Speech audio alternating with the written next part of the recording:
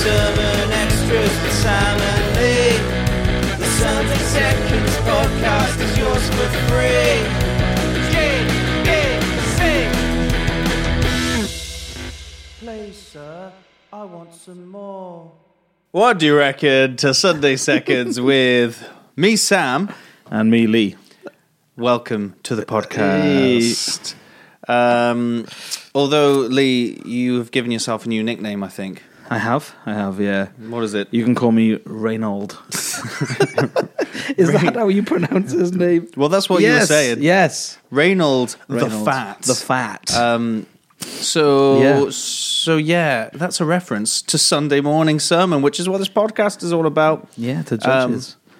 Yeah, so what was that story again with Reynold? He is a Belgian duke whose younger brother, Edward, kind of sounded like there was a smoke alarm, but it wasn't downstairs. No. It's stopped now anyway. It's stopped now, so it should either be the fine. whole place is burnt down or... Oh, gosh. Yeah, so his younger brother, Edward, kind of just like, you're not Duke anymore, bro. And kind of just imprisoned him, but put him in a room where he could... This is a true story. This isn't a legend. I don't know.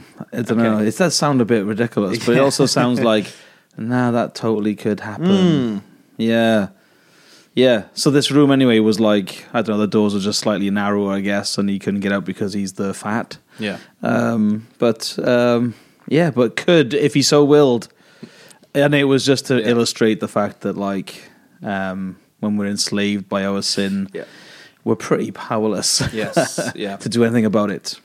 Yeah. Because there's two wills going on in him. I want to get out, but really I want to eat the food. Yeah. If he just slimmed down a little bit. I mean, like, usually when you lose weight the most over the first kind of month. So you could have just hit it hard for a month, you know. Fasted. Yeah, and then got out. And then ate all the stuff on the outside if you wanted to. Just go back to his old ways. Yeah. You could have put pillows up his jumper as well so that his brother wouldn't know he was getting thin.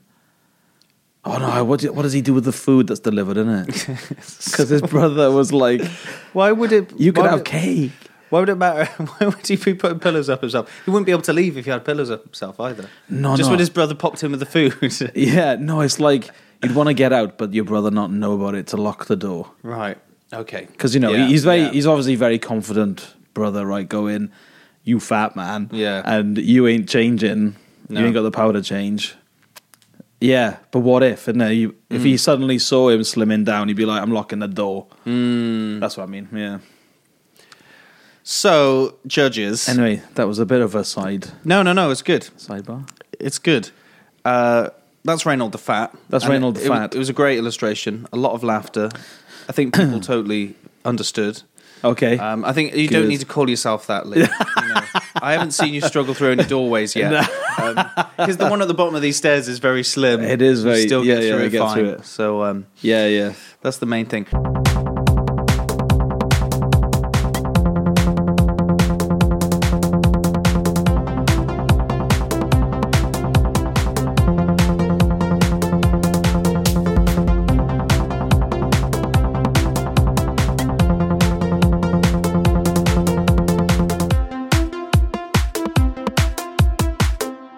Right, we started Judges and Ruth RBT. I like, by the way, that in the sermon you made out like it was a well-oiled plan that you would do a Judges sermon and I'd do a Ruth sermon. I know. But I did come in Sunday morning after a couple of days off being concerned that because we hadn't talked about what we'd preach on, that we'd preach the same passage. Thing. Yeah. And it just worked out by God's kind providence that you'd preach a sermon from early on in Judges and I'd do one from early on in Ruth. That is mad. Could have gone horribly wrong. That hasn't happened yet, has it? Actually, no, it hasn't. No. Prepared the same thing without talking to each other. Yeah. So you Judges, I don't know what are you thinking? Yeah. So, I mean, like I said on Sunday, I thought it'd be an easy read in it, but then thought there could be some stuff in there which would give cause for a bit of stumbling a little bit. So I think it's like a bit similar to Joshua when you've got to do a bit of work with Joshua, haven't you, to go. There's a lot of killing. It's a bit brutal. Yeah. And so Judges is a little bit like that, but also probably an added sort of thing with a bit of confusion chucked in there as well, like, you know. Yeah. So it's that sort of thing. It is. Yeah. I'm just getting my notes up actually. Yeah. So did you ever? We haven't asked this question for a while, but you didn't have a sermon, like sentence thing, anything like that, or not so much. I liked the line, if Joshua is about winning the land, Judges is about possessing the land. Yeah, that's a really helpful distinguishment sentence. Yeah. They're taking the land in Joshua, and now this is about having the promised land, and trying to rule it and keep it and make it the promised land, and how bad God's people seem to be at doing that, I guess. Because I think maybe that kind of needs to be a little bit defended, that sort of thing, because definitely when you read Joshua, right, there is this sense, isn't there, with taking the land, is that it's a God thing. It's like, you just sit there and I'll go and do it, and then I'll give you a call and you come and it's already done. Do you remember stuff like that? I remember that, yeah. Okay. But there's also an element of there's a cooperation going on in other examples as well. Yeah. So I think, So I think I can do that. To clarify, so you mean in Joshua, God would say, "I have given you the land of the Amorites and the Hittites and the whatever." Yeah. And so it was almost like it's already happened, but you have to go and do it. Not quite. No. There were points where it's they're lining up or something, or they're not far camped from the enemy, and the Lord will go out in the night. Oh, right, yeah. Do the deed. Right, okay, yeah. And then go, here it is, and they've done nothing. They just plunder. Mm-mm. Yeah, so there's an element, isn't there, in Joshua like that? Because I can remember when we did the RBT, it's God does it. Yeah. But then there's another element of where he's like, you armor up, get your swords and come. Yeah. So there's the two things going on there. So my sentence, my kind of distinction like that was playing on the first part of that, of going, right, okay. There is an element where Jesus deals with enemies and we have no part in that. Yeah. And so if we look at Joshua like that, so I think we can look at Joshua like that. Yeah, Sorry, that's what I'm saying. I get you. Not being so clear. But yeah, we can look at Joshua going, Joshua was taking the land. So it's the Lord will bust the power of the enemies. And then Judges is what the people they've definitely got a responsibility, the people in Judges, for driving them out. Right. Drive out. Yeah, and so that's what they're failing to do. So the part of if Joshua is the faithful sort of promises and stuff like that, this is the faithless people. So I think that's quite helpful then to look at that and go, they, and faithless in little, because God, has done a shed load of stuff, in giving them the land, and it makes sure that they are in there. But then, and it's now you do the rest, you kick them out, and they fail to do that. Yeah. Yeah.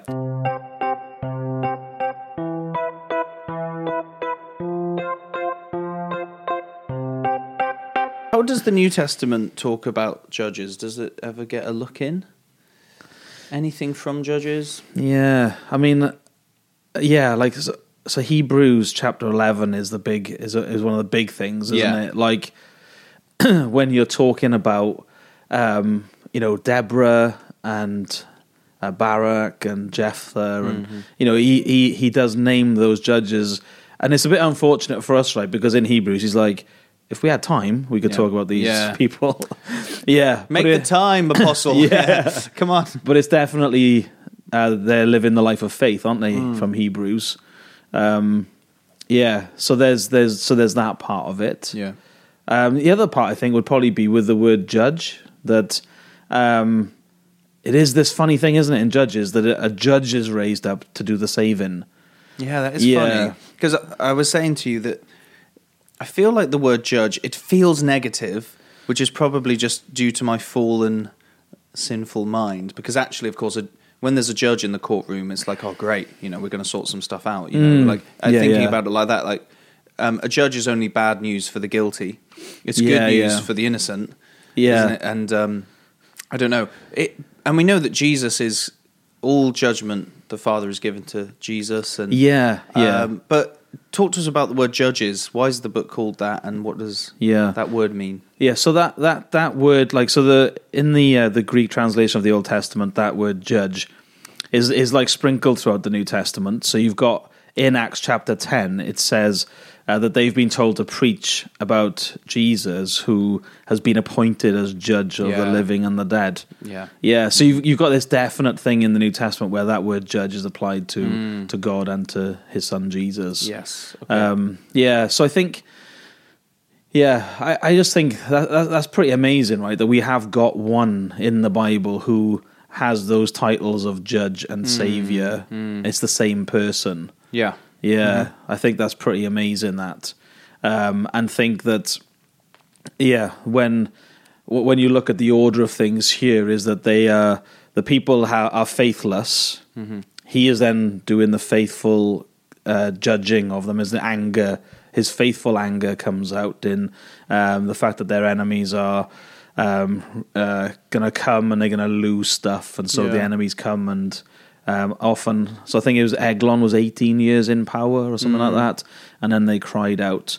But then it's the judge is raised up. So it's their sin and the living under the consequences of their sin, and they cry out under that. Yeah. Then a judge comes and saves them. Yeah. So there is that order of things, isn't it? And that's it with Jesus. Like when you preached on Sunday night, we are talking about we are sinners and sin deserves judgment, but one has taken the judgment and now there's salvation. Yeah. So it's quite nice that is the order of things, is that we're sinners and are lost in the depths of our sin, in the consequences. Yeah.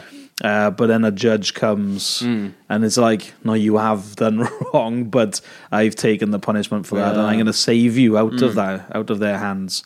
And so he comes and then reigns, really, doesn't he? The judge kind of takes over then, as long as they're alive, as long as they're kind of running the show, maybe, or running things stay well, and stay good. But then as soon as they die, boom, they're straight back in.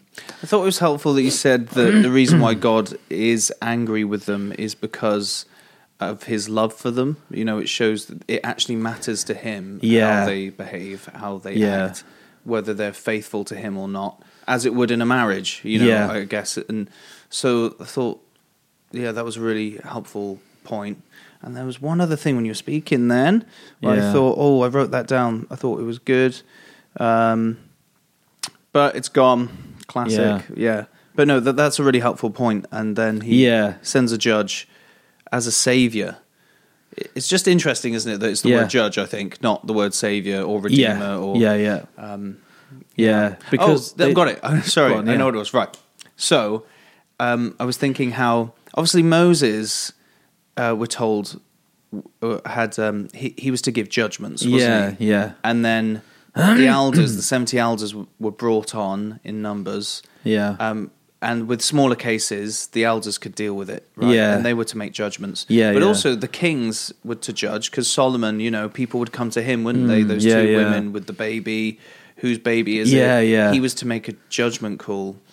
So it's always there or thereabouts, isn't it? Like in the Old Testament, that this is something that the ruler is to do. That's cool. That is, So I guess you can look at the king's sort of job as that, isn't it? Of like, with the king's job, they are to know the law of the Lord, aren't they? To copy it out. So you've got all that sort of stuff, I think, in Judges. I knew that. There's a big failure here. Well, the three main judges at the beginning, then you find when you read that there's no kind of negative stuff said about them. And then the three that come a bit later on, there does seem to be a flaw or failure that kind of sparks stuff off a bit. But then they are picked up and used as judges. And I don't know, there seems to be this like...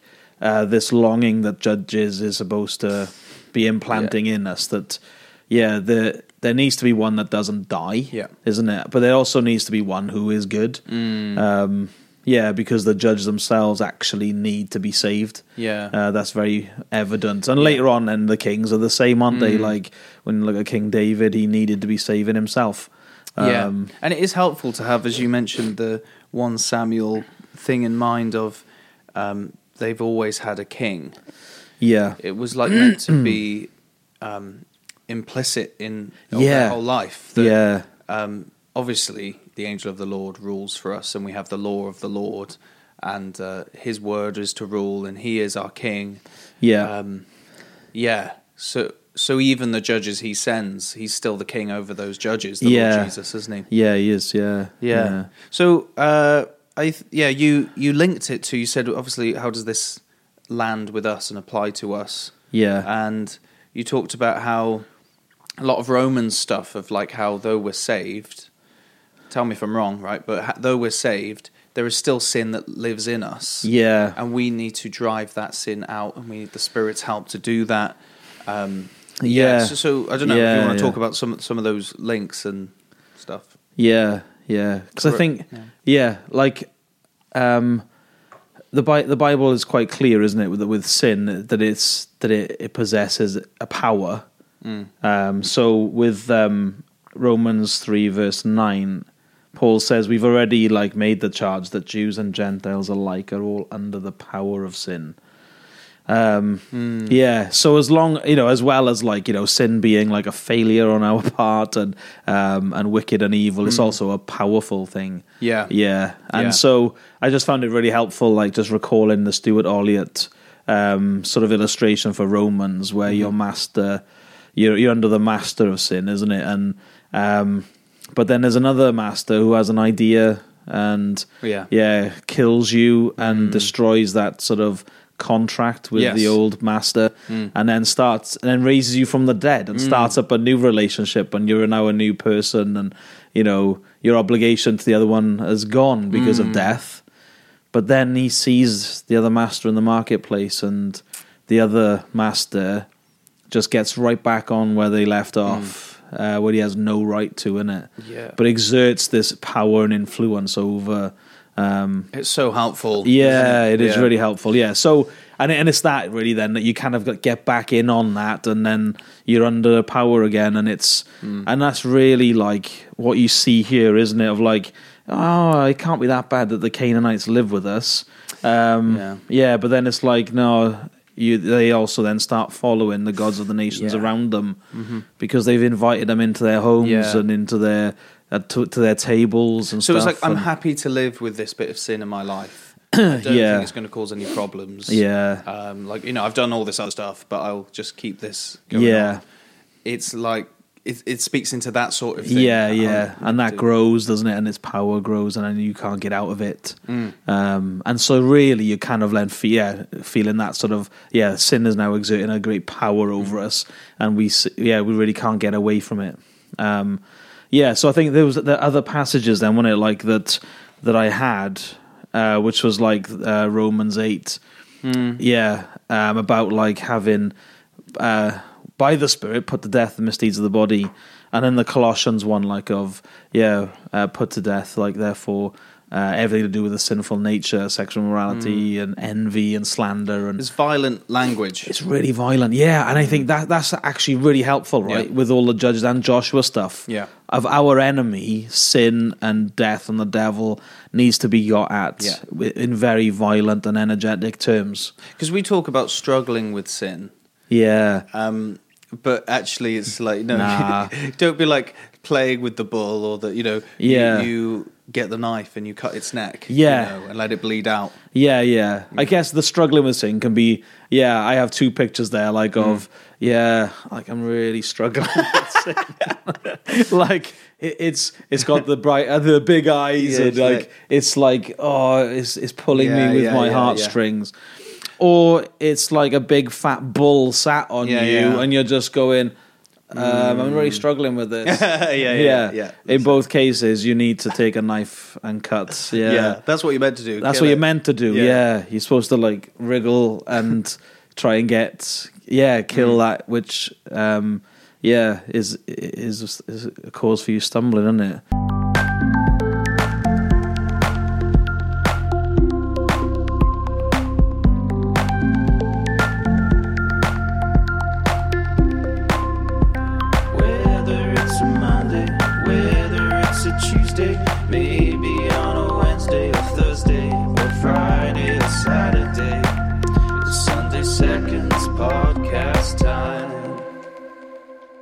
So, if you could be anyone in the Book of Judges, Lee, who would you want to be?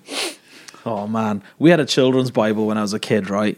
And Samson was, he had like a lion in a headlock. I mean, Do you know? come on. Yeah. That's pretty cool. Yeah. It would be even cooler, right, if he looked something like me. Or someone uber skinny. Yeah, like yeah. having a lion in a headlock because his strength is unnatural, right? I don't think you're supposed to look at him and go, oh, he was obviously ripped with a six-pack and square pecs. Right, I see. It's like a supernatural... No, yeah. How's he doing this? Because they don't understand, do they? Like, where is the source of your strength? Yeah, okay. So it's not like, oh, well, he's ripped. He's ripped. He looks like Arnie. Yeah, yeah. Or Lou Ferrigno. You will know who he is. The Incredible Hulk from back in the day. Who's Arnie? I don't even know what that is. I don't know who Arnie is. Arnold Schwarzenegger. Oh, well, yeah. Are you mates with him, are you? Me and Arnie? You don't know him as Arnie? No, I don't know. Everyone says Arnie. Yeah. Everyone says Arnie. Yeah. That was a legit question. Who is Arnie? No. Yeah. Oh my goodness. I feel embarrassed for you there. I thought we were talking about Nathan Arnie, whose wedding you went to. I mean, he is he'd be like, "Where's the secret of your looks?" That would be for Nathan. Yeah, true. Yeah. So I guess I think Samson. I think everyone would want to be Samson, right? It's like no one wants to be Gideon, the one who's going, "Let me put a fleece out," and I'm not sure. Yeah. Oh, did you really say it? I don't know. I'll do it at night. Yeah, I know. No one really wants. Yeah, you might want to be Deborah, I suppose, but yeah. Samson. Anyway, okay, right. Samson. Yeah. Go on. Yeah. But the scary thing is that we are all exactly like Samson. All of us, yeah. Okay. And it's not so much with the strength, but it's the other stuff. Yeah, so the tagline in Judges for the NIV 1984 is that everyone did what was right in his own eyes. No, it's not. That's the ESV. Yeah, that's the ESV, which is what we want. Which is what we want. It's actually helpful, that, isn't it? Yeah. Because in the NIV, it's everyone did as he saw fit. Yeah. So the NIV 1984 doesn't kind of like help us get connections going with Samson. Because, the ESV then, which I just read out, was everyone did what was right in his own eyes. That's the tagline. Yeah. And then when you then... Well, you read that, actually, after the Samson bit, I think. So you go in, everyone is actually living like Samson lives. Yeah, so where does it begin with Samson? Like, what's the... So Samson, right, is... I think it's chapter 14, verses 3 and 7. Right, so it's that... This has got the tagline in it. Ah, yeah. But his father and mother said to him, "Is there not a woman among the daughters of your relatives, or among all our people, that you must go and take a wife from the uncircumcised Philistines?" But Samson said to his father, "Get her for me, for she is right in my eyes." Wow, that's real, isn't it? Then he went down and talked with the woman, and she was right in Samson's eyes. That's what it says in verse 7, I think. Does that just mean he just likes what he saw, and this seems right, this feels right to me, going with my feelings, this is what I want. Yeah. I'm not really thinking about what God actually says in his word. Yeah. I'm just going with what I think feels right and looks right to me. I think that's it, yeah. And when you mentioned that, and I thought, well, that's the same line as in Proverbs 3, which is trust in the Lord with all your heart. Lean not on your own understanding. In all your ways, trust him. Something like that. Yeah. And then it says, doesn't it, about don't be wise in your own eyes. Yeah. So, and this is Solomon writing that. Yep. Who maybe is considering the history of God's people, looking back. Yeah. Quite reasonably recent history, I'd say, like in Judges. And what was the problem in our past? It was whenever anyone just did what was right in their own eyes. When God's people lived like that, bad news. This should be the lesson. Yeah. Trust in the Lord with all your heart, and don't lean on your own understanding. Yeah. And I think that blows the whole Samson thing open, that does. Yeah. That exact thing of like, what was Samson's problem then? He just didn't care about the Lord and what the Lord thought. Yeah. He didn't acknowledge him in all of his ways. Yeah. Yeah. And then who is the character that you most feel sorry for in Judges? It would surely be Samson, right? Yeah. His life is just chaos. Yeah, it is. Chaos, like a mess. And then you know, yeah. And then he gets his eyes poked out at the end. Can't see. He can't see anything. It's like it's all been. Yeah. And that's where it kind of takes you. That kind of living. If you're not going to listen to the Lord and acknowledge Him in any of your ways, and do what's right in your eyes, then what can you expect? And it's that sort of stuff. Sure. Yeah. It's really sad. But like, and it's funny, isn't it? That Solomon though, like, you know. You think like with Samson, he likes the ladies a bit, doesn't he? Like maybe like led by his glands a little bit, but then it's like Solomon takes that a bit up, doesn't he? Which is quite again that's a warning, isn't it? It is. Even though Solomon knew this to be the case, he must have Samson in his mind a bit there. And the Book of Judges, I mean, you must do. If that is the tagline for the whole book, and yet he takes his eyes off Jesus, doesn't he? And I mean, a bit of a side point, but the marrying non-Christian women, or if you're a woman, a guy, it's a big thing, isn't it? I mean, it's huge. It was the problem for Solomon. That's what turns his heart away from the Lord.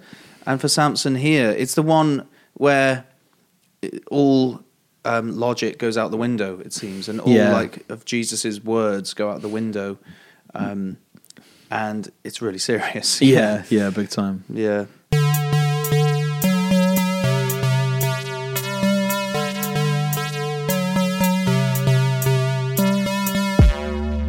So Samson is like in him you see what God's people are like. Actually. He represents the people a lot. Because he comes, I think, before that tagline comes out.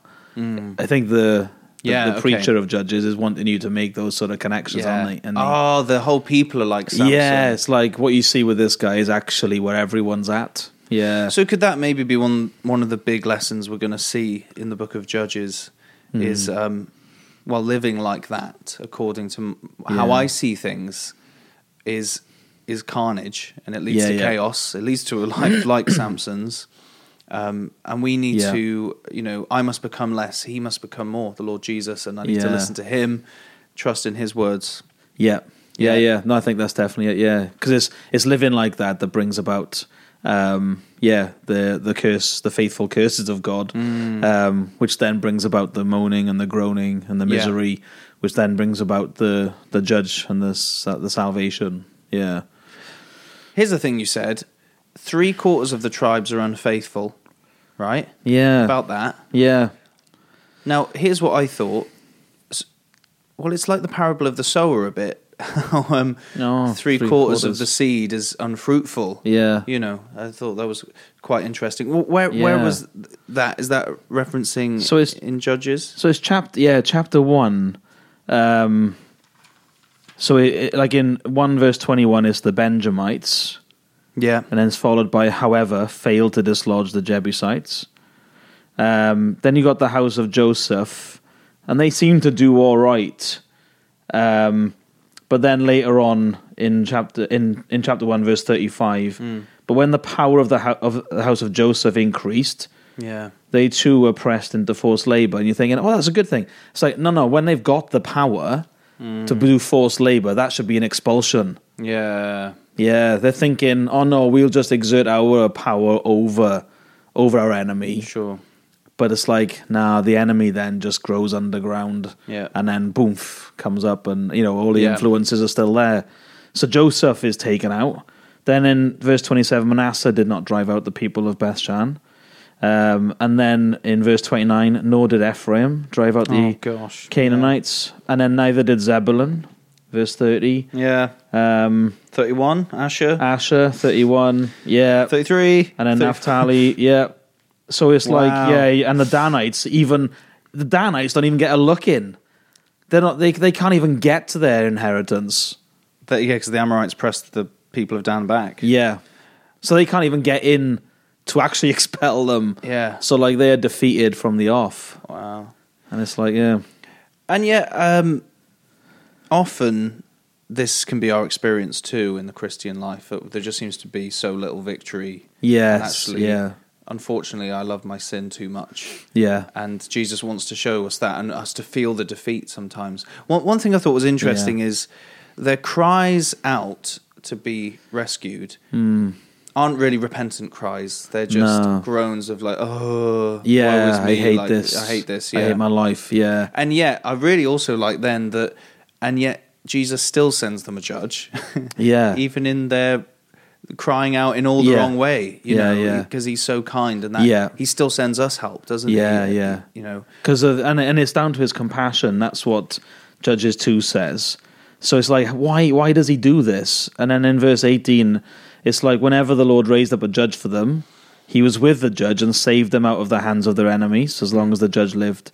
For the Lord had compassion on them as they groaned under those who oppressed and afflicted them. Yeah. So he sees, like, you know, then that what sin then comes and dominates and then exerts a lot of hell upon our lives, and it's that then he's like, that's what brings out his compassion, is like there's so much now affliction because of this sin that you kind of were like just so naive about. But it's that his compassion comes out like that, and it does in the Gospels, right, doesn't it, where it's like he sees them without a sheep, like sheep without a shepherd, because he looks at Israel and says, you who killed the prophets. Yeah. And then you think, what's he going to say next? Like, I'm going to kill you. But he's like, oh, I so want to gather you like a chick, like a mother hen does with her chicks. And you're like, what? But that is what his heart is like. That's really cool, man.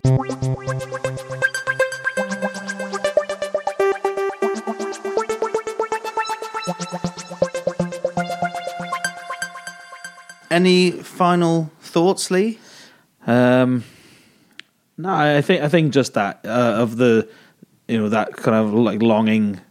You know, we've got a King Jesus who does love us and who has cleansed us and given us has gathered us, cleansed us, given us a new heart, and will provide for us.